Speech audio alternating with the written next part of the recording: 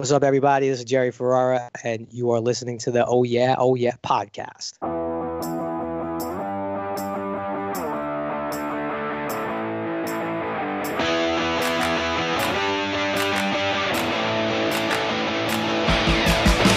I have your pairings here. I hope you're not bummed. This was difficult. I put Vince and Johnny together. Why wouldn't you? With Tom Brady and Mark Wahlberg. Gee, who's the ugliest person in that foursome? Think fast. Ari, Jeffrey Tambor called 10 times to make sure I paired you with him and his sons. He said he cleared it with you. You'd be thrilled. Well, it's for charity, so I'll see you guys out there. All right. Bye. Shopping, Vince. All right, let's do it. See you guys later. Bye.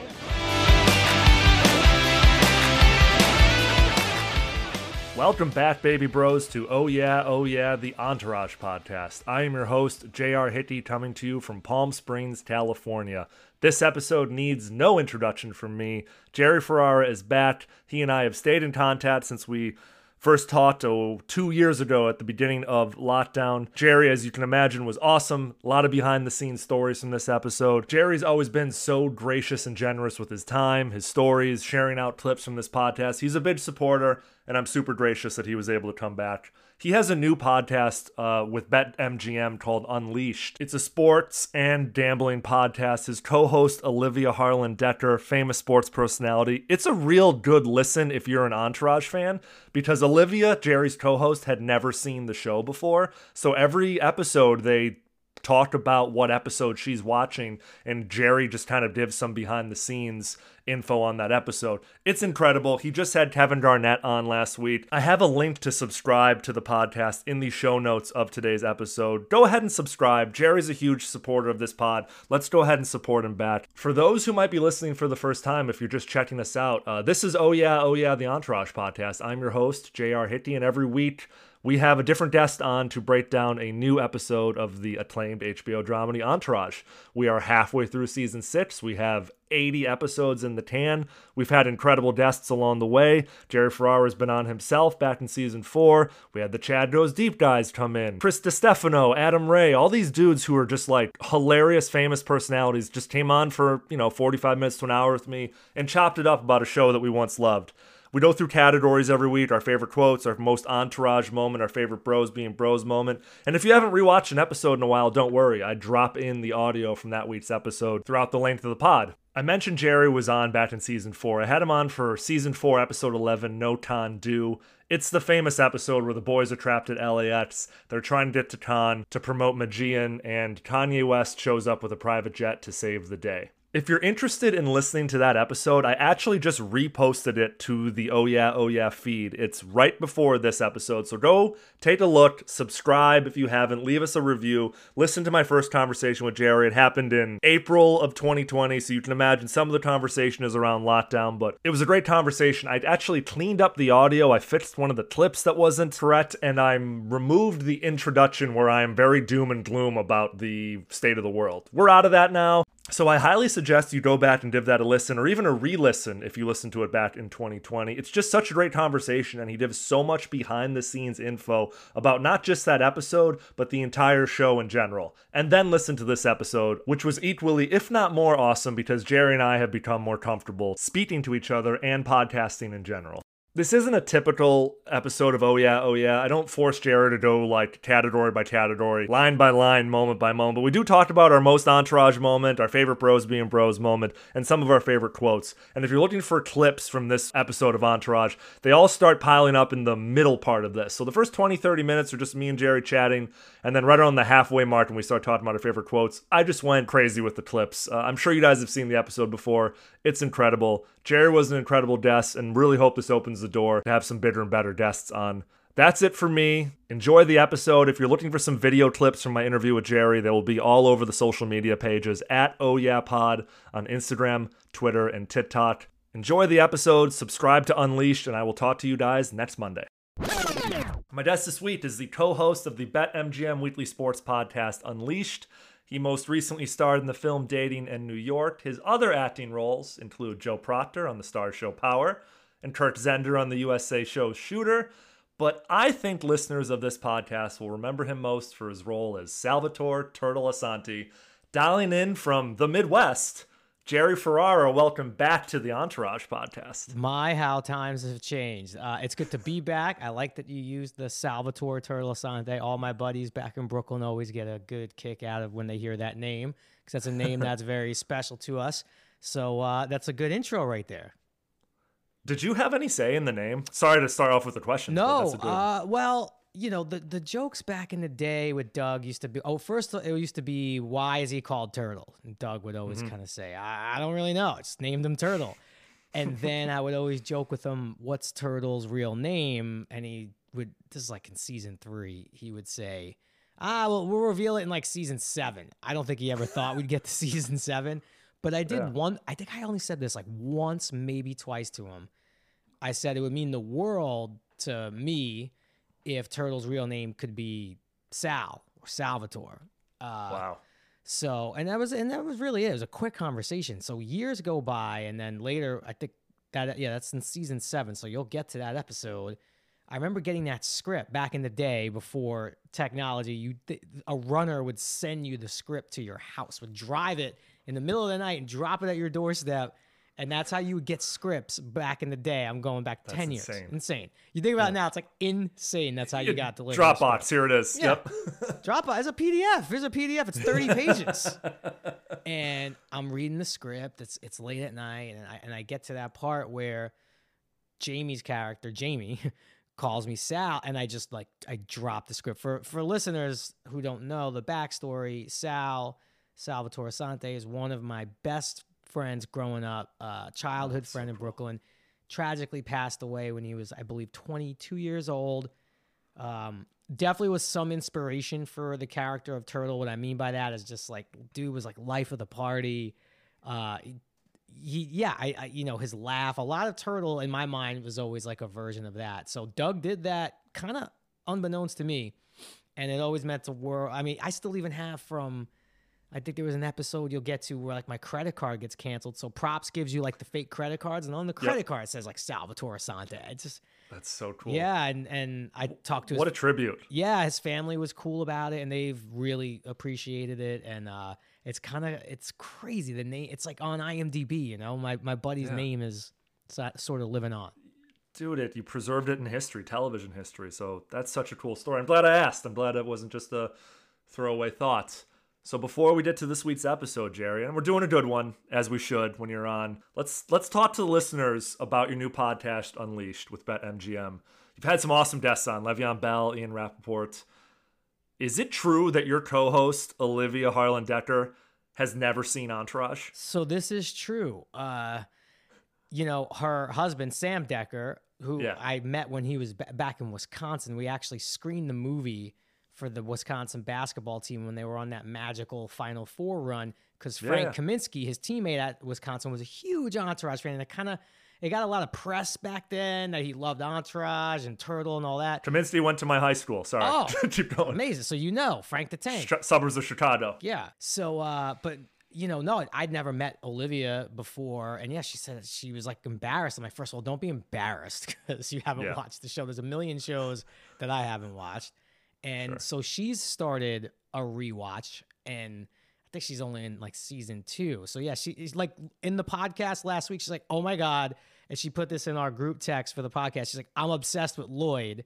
And our other producer was like, I can't believe I'm receiving this text in 2022.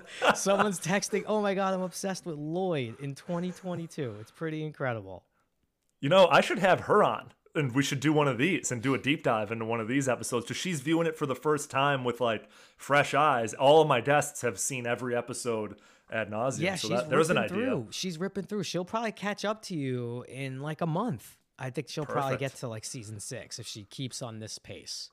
She's busy though. It's football season. There's a lot going on. There is a lot going on, but she does have a young baby, so there's a lot of like half awake nights where so she's powering through it. What's planned for the pod this season? Like, I know you've got to have a lot of cool shit lined up for the NFL. Yeah, it's been weird because we started like about a month ago, where all you're doing is talking about, hey, well, this is what I think might happen, and this is what I think might happen. And now we finally have games, and to be quite honest, Eric, it's like, I love the podcast. I've loved the podcast world. I've been doing pods since 2013 with my wife. Yeah. OG. But it's also like this Sunday with the 2 kids, it really paid dividends. There was like someone had a kid birthday party this Sunday. I thought that was insane. So I was like, I can't go. I got to work. I got to watch these games. This is work. Because I got to work. And also, I do have a gambling background being from Brooklyn. It's kind of how I learned math was through odds and poker and blackjack. So yeah, like we just talked to Jay Glazer this week. So it's going to be a good mix of like, we'll definitely get our betting info in. Talk football, and then obviously when basketball kicks off, I'm really gonna go hard. I'll be really tuning in then. I love football, but basketball is my crack, as all the listeners know. Yeah, I mean, think about my basketball now. My team-in-law is the Cavs because I'm here in Cleveland. My wife, as you know, I love the Knicks, like Turtle did, and Donovan Mitchell's now in Cleveland. Like I could take Donovan Mitchell and like show him where the best pizza places are in Cleveland. You better, which might happen. You better. Yeah, and get him on the pod as well. Yeah, it's going to be a good balance. So, yeah, I implore everyone. It's a good excuse to talk sports, and I'm going to blow it out with the guests. Awesome. And everyone who's interested in checking it out, in the show notes of this week's episode, I'll include a link. So go check it out, subscribe, have a listen. It's funny. Your co-host is younger than you. She hasn't seen Entourage. She's, it's probably making you feel a little bit old. I'm starting to feel old with this show because I told you before we started recording, I took a couple of years off, but now all my guests and even all the listeners and diehard fans of the shows, we're all middle-aged dudes with kids who are married, and it's like every guest I have on is like just dealing with these kids. Yes. So funny. But that's also, that's your age. But I will say Entourage is definitely having it's hard to say renaissance because it feels like it's never fully gone away.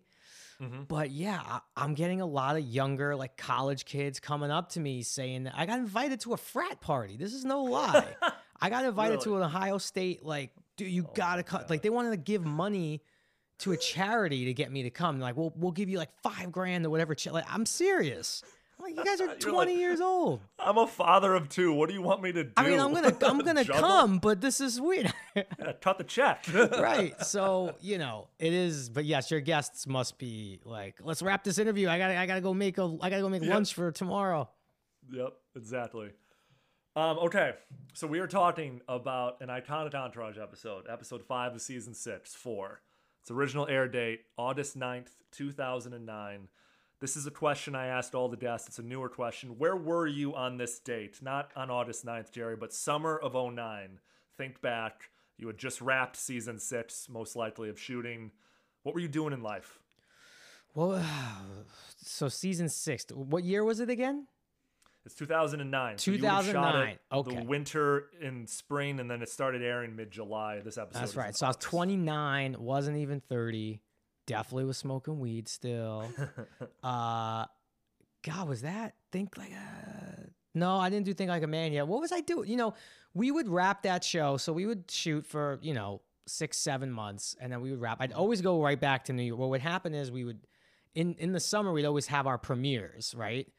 So we'd have the LA premiere first, then we'd go blow it out at like the New York premiere because that's where most of us are from. Sure. And I would always hang around in New York for a solid month in the summer. So I was probably in New York hanging with my family. I think at the time I was actually dating Jamie. I was 29. Yeah, I think so. So might have been in New York with her, I think. Definitely was in New York though in July of 2009. You were definitely dating Jamie, and it's creepy that I know that and that information's public. And I'm going to ask you a question later on about that because it's strange to me. But here's a question I meant to ask you the last time you were on.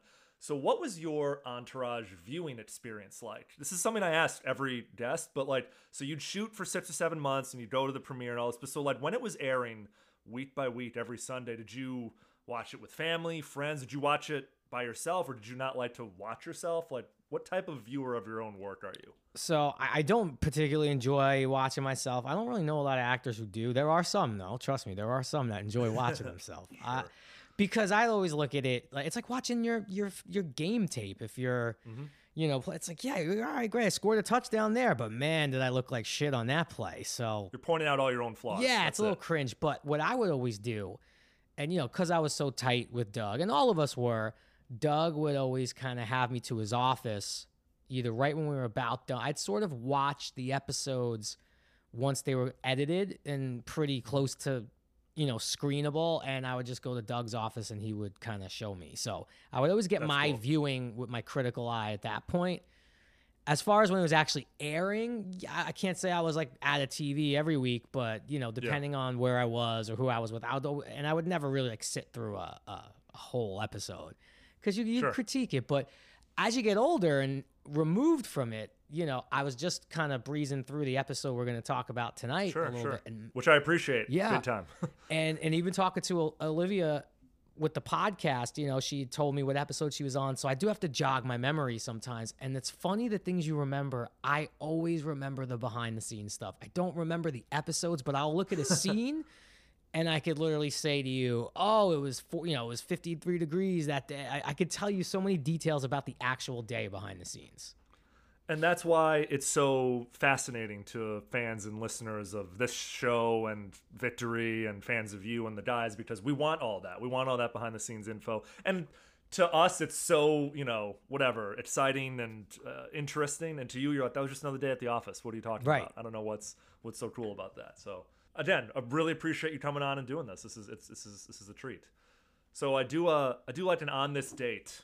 So we're talking August 2009, little time capsule. There aren't a lot of sporting news, except your New York Yankees took control of the best record in baseball in August of 2009 that was highlighted by a 4-game sweep of the Boston Red Sox from August 6th through August 9th when this episode premiered. They won their 40th AL pennant on October 25th, defeating the Angels in 6 games. To the World Series, where they defeated the defending World Series champions Phillies in 6 games to win their 27th World Series title. So you're only, a month out from this, or a month and a half out. That's in baseball news, but sadly in football news for your Giants, former wide receiver Plaxico Burress pleads guilty to attempted criminal possession of a weapon, cutting a deal with the Manhattan District Attorney to cut down on his jail time for shooting himself in the leg. He was sentenced in September to 2 years behind bars, ending the 32-year-old's career. It's a sad finish for a guy who was in the Super Bowl and catching the winning touchdown pass just a year and a half early. But he's bounced back, hasn't he? I feel like and I've seen him. Made good. I've seen him, in the last few years at Knicks games and stuff like that. Yes, definitely bounced back. And you like the thing because the Giants do win the Super Bowl again in 2011, 2012. Yeah. Probably if that never happens, he's probably on that team still, 32. I mean, I guess it might've been a stretch. It was 3 years later, but there is a world where he's at least still a red zone target. So, the Yankees got us that World Series, and that's what opened up, as you'll get to, the A-Rod Teixeira being on the show. Like, they weren't going to come on until they got a ring. So that ring was very important to the entourage.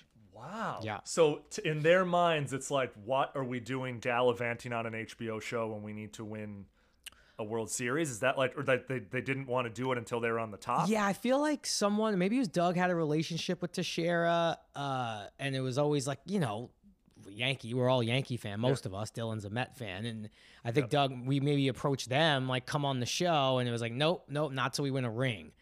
And then I went on back in the, when Regis was still alive, I went on Regis and Kelly to promote Entourage, and they had just won the World Series. So you know what? This is probably around close to the time. Well, yeah, I guess it was months later, and they were on the show before me. So they were. I got to tell them, you guys got rings now. Let's get on. Time. So make good. Yeah, that's awesome. All right. I mean, I won't do a recap of this week's episode. Everyone's seen it. I'll drop it in if anyone is super interested in hearing the plot recap from HBO.com. Okay, quick recap of this week's episode of Entourage in case you haven't watched it in a while or for some reason haven't seen it. Eric and Ashley's dinner is interrupted by a call from Sloan, who gives E a heads up that she's co-chairing the charity golf event he's attending with Vince and the Dies the next day. Eric withholds that news from Ashley. At the golf tournament, Vince and Drama are paired with Mark Wahlberg and Tom Brady, and Sloan informs Eric that Uber manager Murray Berenson requests him. Ari tortures Lloyd by making him caddy for his team, which includes Jeffrey Tambor, who cheats to impress his 2 sons. Drama makes a fool of himself trying to win his wager to outplay his teammates, and Turtle, being a loyal Giants fan, psychs himself up to tell Tom Tom Brady off. But when Tom suggests Turtle and Jamie Lynn should join him and Giselle for dinner, he absolutely melts. Mrs. Ari calls her husband, wanting to know why he's trying to buy her off with a new Maserati rather than just say he's sorry. But Ari insists it wasn't his place to confide about Andrew's affair. Murray tries to get E to come work for him, but when Eric discovers Sloan was the one who recommended him, he has doubts. And later that night, while he's mulling over the job offer with Ashley, Eric mistakenly calls her Sloan. Alright, before we get into like questions, categories, quotes, stuff like that, I'm sure you've been asked this before, especially about this episode, but this episode is considered one of the standouts, Pantheon, whatever, Mount Rushmore episode. But what is it about this episode and any Entourage episode that you think makes it that, or that gets it to that level? And how does that like happen to you? Is it the week that it airs, all of a sudden like more people are coming up to you? Is it just different things are being said and written? I mean, this is before Twitter, really. This is before any real social media. So is it all in retrospect? Like you have people coming up to you a year later going, holy shit, Vegas, holy shit, Sundance. You know, I do often think what would have happened with Entourage if social media was around. It was around for the movie, which wasn't very helpful. But I do always wonder, like in the height of the show, what that would have been like and stuff like that. But with this particular episode, there's some that have just aged in a way where maybe at the moment, like they were really good episodes, and like the Valley episode is arguably people's favorite episode. Yep. And that's when we did it, it was obviously like we had a good feeling like it's going to be a good episode. And even watching it, it was like, yeah, it's a really cool episode. You do wonder, like, are people, and that's the one I just discussed with Olivia on the show. Like, you wonder, are people going to care about the tracking of a movie for a movie opening? Like, or is anyone going to give a shit about that? And people did.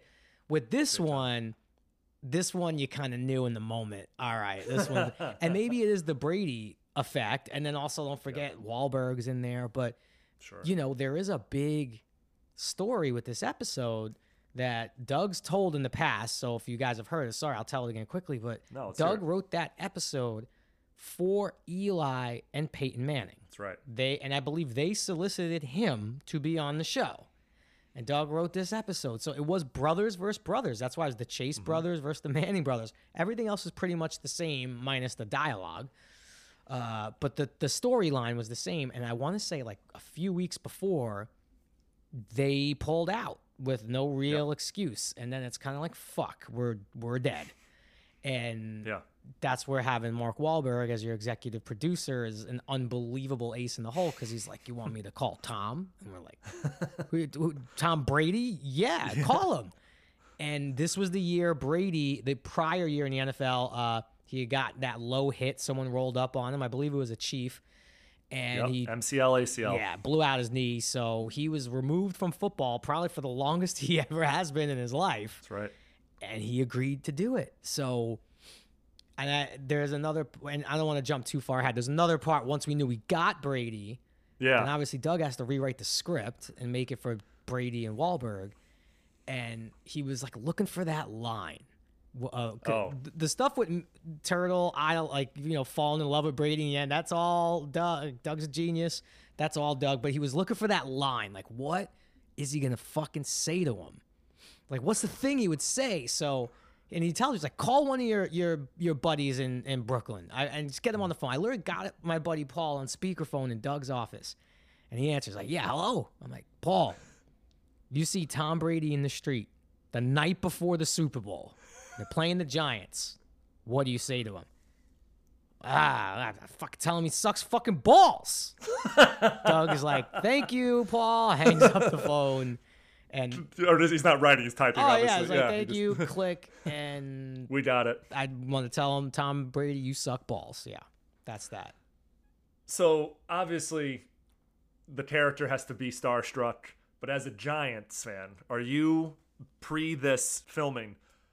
Are you not a Tom Brady fan? Do you respect him as a football player? I mean, you'd gotten one off of him just 2 years earlier, so you're probably a little bit like total respect. Contentious about the relationship. Yeah, total respect. Okay. That's the thing for Giants fans. There never really was a rivalry with the Patriots because, different divisions, all that stuff. That's more of a Jets thing, Never really had beef with the Patriots. And then obviously, you beat them in the Super Bowl.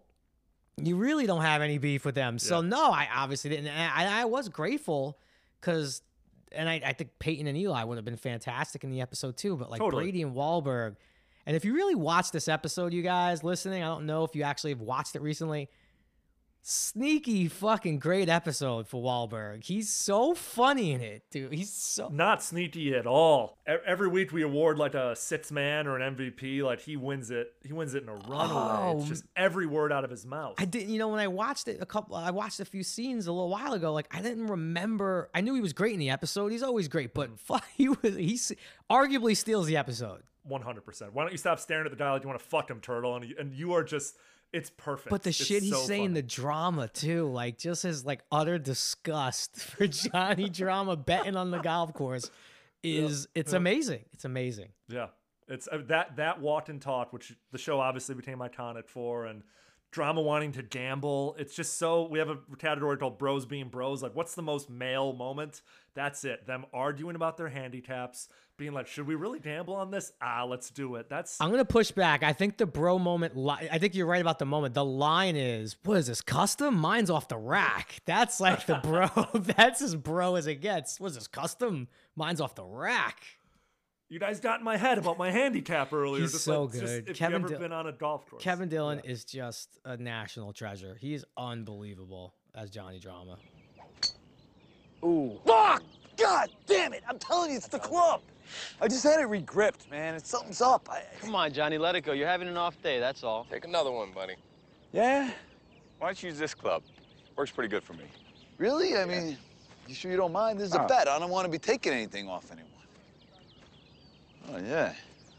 That's nice. No wonder I'm getting smoked. What is this, custom? Mine's off the rack. Oh, yeah.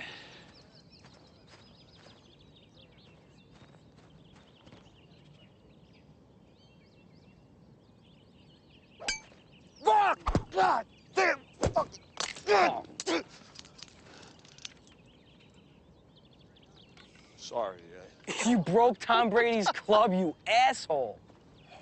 Sorry about that, Tom. And now I heard this story secondhand. I heard this from Robbie Hummel, the Purdue basketball standout who played for the Timberwolves. Yep. He's now on ESPN. He was on a year or two ago, and he's like, I golf with Kevin Dillon, and he told me this story that apparently KD is like an incredible golfer, and that it was really hard for him to shank these shots, and he was getting mad because he was like, I don't want to be on film playing badly, but he's a consummate actor and a pro at the end of the day. Dillon is a really, really good golfer.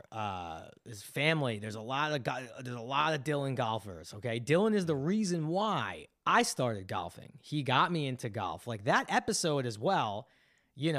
When I wasn't in scenes, I would still show up to that golf course and was hitting balls. Like I think those were my actual golf clubs in the episode. By the way, I still have those head covers, the giant head covers. That's super. Those cool. are my head covers on my back. But no, yeah, Dillon is a really, really good golfer. And yeah, he definitely didn't want to put some shitty swings on film, but obviously it's the whole episode hinges on it. And he was even joking about it that day. He's like, it's going to be so hard to hit bad shots. It's really hard for me to pretend to hit bad shots. But he said, you might want to CGI the ball going somewhere else. Because, and I will say, Brady, I know we've seen him in some of the, the match play events. Yeah. He hit a few shots that day. I'm like, oh my God, this guy's like great at golf too. It's like 5:30 in the morning. He's just piking it down the fairway. And he says he's a 3 handicap, which is nothing to sniff at. Yeah. So outside of like the imaginary world of the show, where your characters with Brady and Wahlberg, who's the coolest person you've golfed with, Jerry? And I don't mean most famous. I mean just coolest to you in your foursome or in your twosome. Oh man. Well, we did get to golf a few holes with Phil Mickelson when he was on the show. That was pretty cool. Man, I've gotten to play with a lot of cool. I've hit a couple of shots with Jeter at his charity event. I go to a lot of these charity events. So, I was at Jalen Rose's in Detroit a couple of weeks back, and hitting balls with Calvin Johnson on the range and Jerome Bettis. It's like, I've played with a lot of cool people. It's hard to pick just one, but yeah. That's fair. So this is new, and we do this now in the last 2 seasons. We talked about the most entourage moment of the episode, and let's not talk about it in terms of this episode. This whole episode is an entourage moment, so every week I ask my guest what that means to them. It's a totally subjective, like, you know, if I asked you what is the most Entourage thing and what it means to you, what is it? So I'll ask you this. When I asked what an Entourage moment is, what does that mean to you? It's the good life, right? It's the good life mixed with a little bit of, hey, if it doesn't work out, we could always go back to Queens. It's a little bit of this, like, we're already ahead of the game. So whatever happens here, it's all bonus money. We're on house money right now. So let's ride this as long as it can. That's what it means to me. We're already on easy street. Yes. Let's just, there is a comfort. And no, that's it. Because I like to say often it's when things work out the best for the boys or the best possible scenario comes across. Sometimes a little too conveniently, but it's okay. It's television. It's a fantasy. But I was going to say for this episode too, what I enjoyed watching it back a little bit was the ending. So Entourage always had like two endings, right? It either had this like, holy shit, what a moment. Everything worked out. Yeah. What a time to be alive, right? And or we'd have these moments where it'd be like, oh, uh-oh, you know? And this one ends in that where Connolly as E calls I'm forgetting her name, the character's name. Ashley, yeah. Ashley calls her Sloane. And then she's like, what'd you call me? He's like, I did? What? And then it just cuts to black. We have a lot of those too. So yeah, those are good. Yeah. Especially with Connolly and his with E and his love life. This season especially. You know, I don't even know what he'd offer me, but I assume I'd have the freedom to do a lot. So why would you turn it down? I don't know. Just didn't feel like the right opportunity. You say this guy's a legend. Yeah. And you can learn a lot from him? Yeah. So everything you're describing sounds perfect for you. What's holding you back? I don't know. Maybe you should reconsider. You know, just meet with him, get a feel for the place. Yeah, maybe you're right. Yeah. You want some more wine? Sure. Sorry, Sloane. What? You just called me Sloane. I did? Yeah. Yo, what mean the world to you? Cause money mean the world to me. I'ma shine for the world to see. I think it's funny. Last season, season 5, we have the, you know, fallout from the Magian thing. And now this season, we're really focused on the Entourage. We're focused on drama, Turtle, and E, and what they're doing. Because Vince is on autopilot this season. He has very little to do. And it's nice. And we get this first iteration of Turtle's newfound success. And then E and Sloane, you know, finally coming together. And even Kevin Dillon getting kicked off of his show and having to figure out his career from there on. It's a really nice departure and a great experiment that I think was a huge success. So I'm pumped to talk about it every week. And we'll see how it goes in season 7 and 8. Yeah, you got some good ones coming up. Season 7 will definitely be interesting for you. Definitely. If memory serves me correctly. Did any lines or quotes jump out at you as being particularly incredible? You already said, like, yours is custom, mine's off the rack. That's really fucking good. I mean, and we talked about the Tom Brady, like the time you suck, but like that is a line that gets repeated to me almost weekly in the streets. Jesus. Like it really does. That war comes up on social media. That line in that episode comes up. It's definitely top 3. If it might even be number 1 in terms of most quotable lines. When did you meet Tom Brady? It was years ago at a charity event, and he couldn't have been nicer. Whatever. I don't get the guy's whole appeal. I didn't even think he was that good looking, and I was standing right next to him. Oh my God, you are such a hater. No, I'm such a New Yorker, and I betrayed my New York trust by not telling him exactly what I wanted to tell him. And what was it you wanted to tell him? That he sucks balls. Turtle, he doesn't. What do you know? I'm a football fan. Yeah, I thought a Giants fan. And if you really were, you'd know it's the obligation of every true blue Giants fan that if you see Tom Brady, you tell him he sucks balls. Turtle, do not tell Tom Brady that he sucks balls. Actually, Jane, you know what I'm gonna do? Since you didn't? I'm gonna tell him he sucks balls twice. One's from me, and one's from you. Turtle, don't you dare. Love you, babe. Bye. Turtle! But yeah, oh God. So what's the line that sticks out? Was that the question? Sorry, I forgot the question. Yeah, no, you're good. It's Wahlberg lines. He says to Drama, he's like, when we're done with you, all you can have left is just SAG pension. It's just like another sneaky good line. Yo, yo. What are you doing, Turtle? Oh, got bored of E and the octogenarian, so I thought I'd join you guys. Brought drinks. Hey, thanks, Turtle. Got a good one here. Oh, damn, I forgot about you, Tom. I only brought 3. I'm good. I'm used to the heat. Are you? Hey, do I know you from somewhere? Were you at the Giants Super Bowl victory parade last year? Oh, wait, are you dating somebody? Yeah, if you can believe it. Who are you dating? Jamie Lynn Siegler. Oh, right. Yeah, and I just want to say something from the both of us. Jamie, she's awesome. Yeah, sweetest girl in the world. But you know what? Yeah, we met at this charity event a few years ago. Giselle loved her. Really? Yeah. No, we should go out sometime. Us? Like with you and Giselle? Yeah, just come over to the house. She cooks. Giselle cooks? It's awesome. Why don't you stop staring at the guy like you want to fuck him, Turtle? What? You want to get off the tee box? I'm trying to win some money here. We're done with you drama. You ain't gonna have nothing left but that SAG pension. Yeah, we'll see. Hey, should we bring anything? Like a nice bottle of wine or dessert or something? Yeah. She likes chocolate. Chocolate? Done. This one has a lot of, and we didn't even talk about Jeffrey Tambor. I know, dude. He was so good. Him and Piven going head to head in any scene is so good. There's a scene, yeah. There's a moment. There's a sequence with Tambor and Ari where Tambor's kids say, "Dad, can we get the fuck out of here?" And then Tambor says, "Shut the fuck up, kids." And then he tells Ari to shut the fuck up, and he walks away. And Lloyd comes over, and Ari tells Lloyd to shut the fuck up. It was like, it was a scene where everyone tells each other to go shut the fuck up. It's brilliant. I like the Tambor family. Yeah, it's great delivery like the by Tambor Rex. family. It's so good. Dad, can we get the fuck out of here already? Yeah, Dad. It's so fucking hot. It's so fucking boring. Hey! This is a family day. Now shut the fuck up and hit the ball. I like the Tambor family. Shut the fuck up, Lloyd.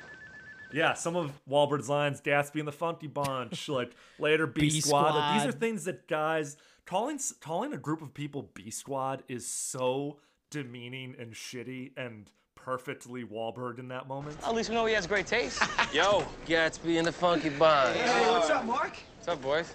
You guys know Tom? Hey, Tom, how are you? Hey, Vince, how are you? Buddy? Good. This is E. How you doing, Tom? Nice to meet you. Good My to brother meet you. Johnny. Hey, Johnny. Tom, how you doing? Turtle. Turtle. Hey. All right. Okay. Shall we? We shall. Later, B Squad. See you later. I'm driving. What he said when Drama says to him, like, "You guys got my you fucked with me, you got my head," and Wahlberg, yeah, because we all know how stable you normally are. He killed. God damn it! Your brother's got some temper, huh? Yeah, he's a little fiery. Yeah, it's only because you guys questioned my handicap. It totally threw me. Oh, we're sorry we got in your head, Drama. I mean, I know how stable you normally are. You didn't get in my head. Only I could get in my head. And I did. Why don't we give your head a break? Just call it off. No, my head don't need a break. In fact, to prove it, let's double the bet. Hey, Johnny. No, don't worry about it, bro. Super Bowl MVP, Oscar nominee, don't mean shit out here. Handicap's a handicap, and I'm gonna play under mine. All right, then. There's a good line. There's a good interaction between you and Piven, and early in the episode, Ari goes, "I suppose I lied to her." Drama goes, "Yeah, everyone seems to be doing that these days." And you go, I just can't understand it. Me and my girl, we always tell each other the truth, and we have no problems. And Ari goes, "Yeah, Turtle, you have no problems." Gotta love when Turtle's dishing out relationship advice is always a treat. Hey, you good? Everyone good? Yeah, we're good. You good? Yeah. You don't look good. In fact, you look awful. Yeah, I didn't get any sleep last night. The wife made me sleep on the couch. First time in 15 years. Why? What'd you do? I suppose I lied to her. Everybody seems to be doing that these days. And I just can't understand it. Me and my girl, we always tell each other the truth, and we have no problems. Yeah, Turtle, you have no problems. Oh, God. Talked about Brady, talked about Wahlberg, talked about Tambor. I want to talk about George Segal a little bit as Murray. I know you only had a scene with him, but, like, Murray Berenson, the character, is a great role for a great role model for E. And George Segal was a great American actor. Starred in Who's Afraid of Virginia Woolf. He was nominated for Academy Award, won 2 Golden Globes Awards. Continued acting all the way until he died just last year. He was in The Goldberg. He was Pops on The Goldbergs for like 8 seasons. So very cool to see him. It's always a shame looking back on these, being like, oh, gone too soon type thing. But actually, I think he was gone right on time, if that made sense. He's in his late 80s or something like that. Yeah, there's these people that would come on, that was always the hardest part when you're a fan of someone's beforehand, right?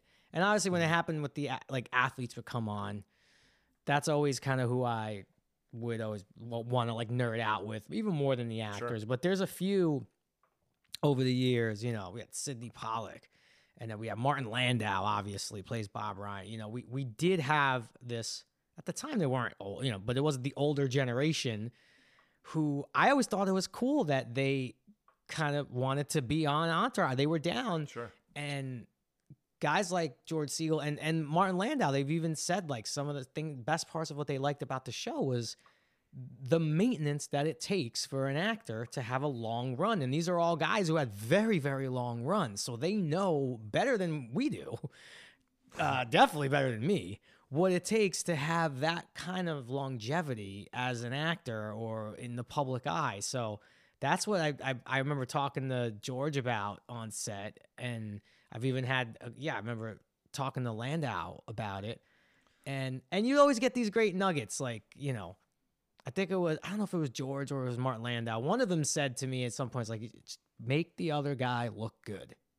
Like, that's how you should approach it. Because if you're both doing that, you're both going to look great. So that's, so it was amazing to have him on. And he was on for a while. George was around for a while. Yeah, he's pretty much a steady presence in this last half of season 6. Yeah. And until E and Scott Conn go off on their own, we'll get to it. Yeah. Anyway, where was I? You were saying that you started out just like me. Right. All I had was one big client, George Lazenby. He was Bond, the baddest Bond. He told Cubby Broccoli to go fuck himself one day, and he was Bond no more. Anyway, there were 2 of us, 1 room, and a telefax. Well, how'd you turn it around? With my charm, kid. Convinced the big firm to bring me in. 4 years later, I was running the place. Have you ever considered making a move to a bigger company? Not really. I mean, the truth is I've been kind of running outside the system. I mean, I've been doing pretty good. I just don't really know anybody. You know me now. That's all you need to know. They've written books about me. Well, I've written books about me, but they've read them. I've read them, too. That's good. Now, this is good. Hope so. 6 Cubans drowned off the Florida Keys to get me, though. So what is it that I can do for you? Well, I was thinking maybe we could do some good for each other. I'm guessing Ari told you about me. I'm actually kind of surprised he said nice things. He and I don't usually see eye to eye. Ari Gold, the kid with the Jew fro who used to deliver my mail? No, he didn't tell me about you. Well, who did? My goddaughter, Sloane. No, that is some old school Hollywood advice. Make the other guy look good. That's also like, apply it to sports, right? Sure. Like, be a good team player, right? Yeah. And I'm not an actor, but I can imagine being on set. Sometimes some guys want to hog the ball a little bit, and you know, the best way to make the ensemble look good is to just let some other people. Well, there's cook definitely every once in a people while. who approach scenes like, how can I steal this scene? You know, and I'm not saying I'm not guilty of that. Where you know, it's like, oh, I got this line right here. Yeah. That I have a chance here to steal this scene. Then there's guys like Kevin Dillon who've never tried to steal a scene intentionally, but just fucking just does it, you know, just by being great at what he does. I mean, there was always lines in a script that when you like I mentioned reading the script at home earlier, you're reading them and you're like, oh, that's a funny line. You don't ever actually laugh. And then there's lines you read that just mean nothing to you other than it's just a line. And then you show up to the table reading and Kevin Dillon says the line. It's like, holy fuck, I didn't even imagine that line that way. It's now the funniest line in the scene. Congratulations, Kevin. You did it again. Because he's doing everything he can to put as much Dillon on it as possible. Yeah, he's just in it. Well, incredible. Johnny Drama, he had such a handle on Johnny Drama and who he was. And he just, he was throwing fastballs. We like to say on this podcast that of all the characters, like, Drama is one of the most fully realized with all of his doubts, anxieties, insecurities. And, you know, like you said, like, for the most part, Vinny's on easy street, Turtle's pretty much along for the ride in the first couple seasons and kind of blossoms late. But it's Drama who, there are 1,000 dramas running around Hollywood. Doug clearly drew a lot of inspiration from that, and that's why he's so many people's favorite character. And I think it goes with, like, the main thing for me as you know, again, looking back on it, it was a lot harder to look at it in the moment, but now as an older guy looking back on it, I really do feel blessed that, like, I had so many scenes with Dillon where it was just him and I off doing some crazy shit and he would just kill it. But the Johnny Drama thing, it's not even just acting. It's the person who's their own worst enemy. We're either all of us are that, or we know someone very close to us. They're like, yeah, that person can't get out of his own fucking way. Yep. And that's kind of Johnny Drama. But you mentioned later down the road in season 6 where he like loses, gets fired off the show. But that's the thing that everyone loves about Drama. If you watch, when you come up on that episode, I'm going to give everyone a sneak peek, he kind of seals his own fate standing up for Turtle. Yeah. You know, like the loyalty was always the best part of that character. That's the bros being bros moment of the whole season, is him sacrificing everything he's ever wanted to work for, which is a broadcast television cast member job, to stand up for his brother. And it's so cool, dude. And some of the most iconic moments from this show are you and Kevin Dillon off on your own adventure, doing whatever, just spying on one of Vinny's girlfriends, or trying to rescue something, or trying to get drama out of his own way. And to bring it back to this episode, everyone knows a guy who can't keep his shit together on the golf course. Everyone knows the guy who's throwing the clubs and making a million excuses and cursing everybody out. And they're not that much fun to play with. At one point at the end of the episode, Wahlberg goes, "I am never playing with you again." And it is just, again, another perfect, slides it under Wahlberg delivery. It's great. These greens were rolled like shit. It was like putting on glass. I feel bad taking this money from you, Vince, especially since you played pretty good. Don't sweat it, Tom. I just got paid $4 million to do the voiceover for Dog. And the Chase brothers are no Welchers. Well, why don't we just donate the money to this charity, all right? That's a good idea. Unless it's a charity for C-list actors who suck at golf. I don't suck at golf. I ain't an off day. Next time we see each other, it's gonna be payback time. Oh, I look forward to it, Drama. Well, you want to roll another 18? Let's go. I will never play with you again. Hey, Tom, can you ever see yourself in a Giant jersey? That blue will really match your eyes. I think maybe, too, that's why this episode sticks out for a lot of people. It really does break some norms. Normally, I'm Turtles with Drama in an episode like this, and you got Drama and Vince, off, and you're on a golf course, so if you're on a different hole, it's like you're miles away. Yeah. I was kind of alone. Turtle was alone, and he's never alone in an episode. He's always with someone, so there definitely was different tones. I think that also made the episode pop a little bit. He's good. He's in a steady relationship at this point. He's like, "No, I'm good. I'll hit some balls. I'll smoke a J on the course and call my girlfriend while she's on set." And you're right. It's not a side of Turtle we see that often, but he's almost a fully realized independent. He's almost a grown up. He's almost a grown up. He's right there. He's about to turn 18. That's right. He's a 17-year-old while he's out there with them. I think you said this earlier, and I just wanted to clarify. So when this whole change comes through with no more Manning brothers, it's going to be Brady. I mean, I know that almost every word that comes out of your character's mouth is written by Dud, but are you having any input or say into anything when it comes to Turtle? Even in the later seasons when it comes to his career stuff, are you brought into that process at all? Honestly, no, not really. How it would always work, at least the way my memory, Doug was so locked in with, it really is hard to say, I know the character, right? I'm playing the character, but Doug's kind of living all of them in his mind day in, day out. So, but how it would work was if really ever was any kind of, I really don't like this line or something, you just go, he was always available, always open. You just go to him. And if he really loved the line, he would argue his case of why it's funny. Sure. And then the ultimate place where you always get caught in, where it's all right, well, just try one take. But we know better because it's all right, if I do one take, you're going to use it. That's the one you're going to use. The take that you want. But no, Doug was always good, with line changes, stuff like that. But honestly, you didn't really have to. He was so dialed in. A lot of that stuff, all the conversations with Jamie, all the Brady stuff, Giselle Cooks. That Doug wrote that line. Seems like an improv. He wrote that line. Giselle Cooks. That's awesome. Yeah, it's not enough can be said about Doug. I don't think we give him enough due on this podcast because we spend so much time talking about the performances and the lines and just the interactions on screen. But this all comes from the mind of essentially one man who deserves all the acclaim. 100%. Doug, if you're listening, just let's sit down and have a chat sometime. I know you're busy. So, Jerry, how would this episode be different today plot-wise? This is usually a fun question because you can always be like, oh, with social media, with X, Y, or Z. I even thought to myself, who would be the celebrities that Vince and the boys golf with? But in 2022, it would still be Tom Brady and Mark Wahlberg. You know what? I instantly was trying to think like, all right, what is it like? Who is it?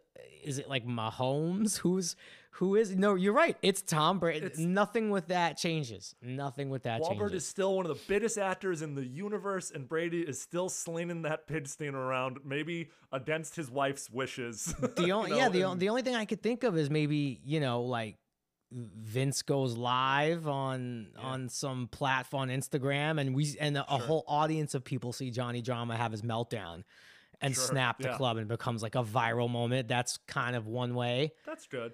Yeah, the E character has a house phone, so arguably the Sloan phone call thing that happens maybe doesn't happen. It has to be like a text, and maybe she has to read the text. That's how that storyline probably goes. Because I remember watching it back. I'm like, oh wait a minute, that's his house phone, and he just leaves it right there. Yes, we used to leave our house phones wherever the fuck we wanted because we really didn't care about the house phone. Never would do that with our cell phone. Or being reached at all times as like it's so important. Yeah, the girl's like, what does she want? He's like, oh yeah, I don't know. Where now it's like we know what everybody wants all the time because they just text us exactly what they want. It's a lot of underacting by Connolly in this because he has to hide the fact that he's still, harboring. It's pretty brilliant. It's pretty brilliant how he's just like, yeah, I don't know what he just talked to her. It's like, what does she want? He's like, I don't know. Yeah, I don't know. I just agreed to do something tomorrow. He's stuck with the I don't know, strategy. I don't know. I'll get it. No, let's eat. I'll call back. I got it. It's Sloan. Huh? Your call ID says it's Sloan? Oh. I'm assuming there's only one Sloan. Yeah. Should you answer it? No. What, should I? No. So what do you think she wanted? I have no idea.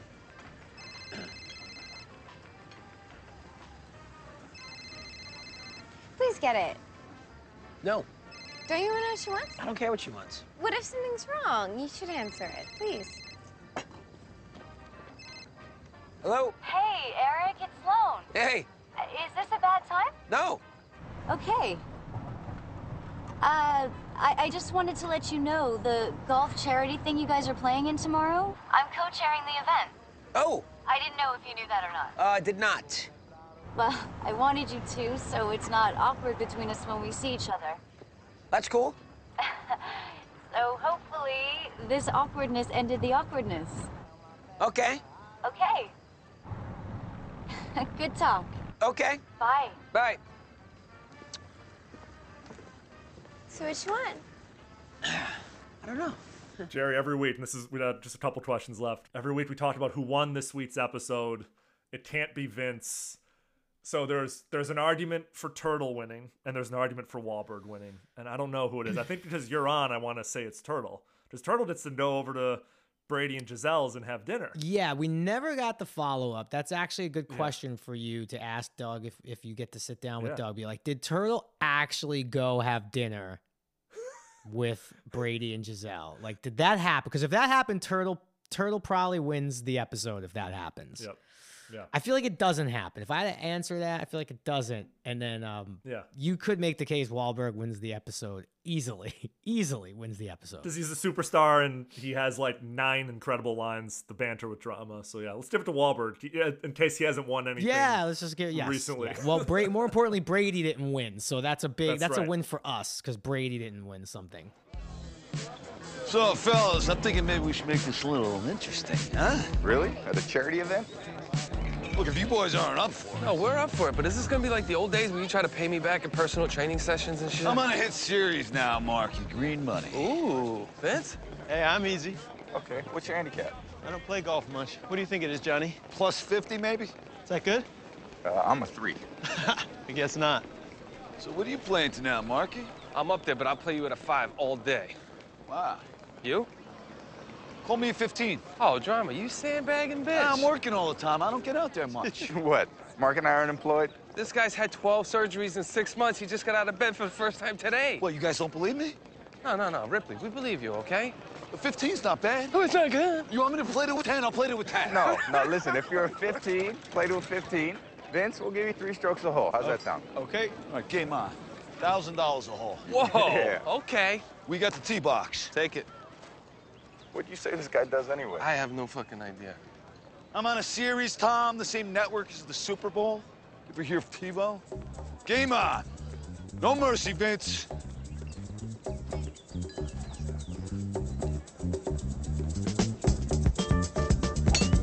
Motherfucker! God damn it! Hey, take a mulligan. Really? Drama. After that shot, take 2. A-list, B-list, or D-list episode of Entourage. We can do pluses or minuses. Oh, this is an A+ episode. A+, 100%. It's an A+ episode. There's no ifs, ands, or buts. And I only judge because it's the one that comes up the most. Mm-hmm. That's like an episode that comes up when I go like sit in on First Take. They ask about that episode, really. So it's an A+. That we emptied the chamber on that one. It's only 21 minutes long. An episode of Seinfeld is longer, dude. So much happens. There's so many good moments, memorable lines, just like images, GIFs that are still used on Twitter today. It just, that's when, that's efficiency. That's an efficiency rating right there. That's so strange because I think, 21 minutes, I guess that's without credits, right? And all that. Yeah. Yeah, because normally I think it was always a little bit longer. And the shorter ones, usually you could say, oh, something was probably cut. That's what, Nothing was cut to my memory, unless I'm forgetting something dramatically. But nothing was cut. And that is the episode. Can I ask you a question? I don't know if it's a secondhand story that Kevin Dillon has told, but did something happen with Brady and you guys playing darts or something like that in the trailer? I've heard that, and maybe Dillon told this on Victory, that when Brady showed up that day, that everyone was playing darts, and maybe him and Connolly were playing darts or something, and Brady came in and just threw 3 straight bullseyes and then went to hair and makeup. And then they were like, this fucking guy can do everything. I don't think that's a real story. Well, because first thing I'm thinking, I don't think anyone ever had a dartboard. Oh, man. That sounds like it's like a myth. I shared a trailer, not a literal trailer, but we had doubles, right? Where one guy gets one half, the other guy gets the other half. And it was for 8 years. For 8 years, it was always Dylan and I so no, I don't think anyone had a dartboard. All right. I appreciate But if Dylan told it, I believe it. Maybe they were somewhere else, but no, I don't no recollection of that. Maybe it's a combination of 2 stories. Maybe it was at a different point when you guys were with Tom Brady. Right. But this is a great myth that we have to. I'll ask Dylan. The legend grows. All right. I have 2 more questions. These are a little bit more personal, and I was curious about this.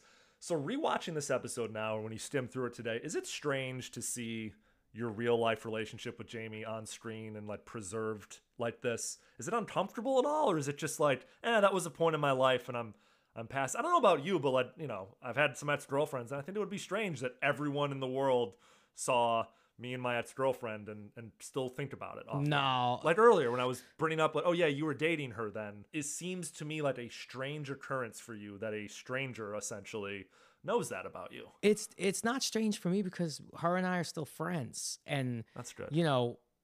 She has 2 sons, they're older than mine. And I remember when I started having mine, we would communicate about kids and stuff like that. And I've watched everything she's done since. It's not strange. Honestly, that's why I even had to remember the year. It definitely feels like another lifetime ago for sure, just because so many years have gone by. But no, and honestly, it was so different.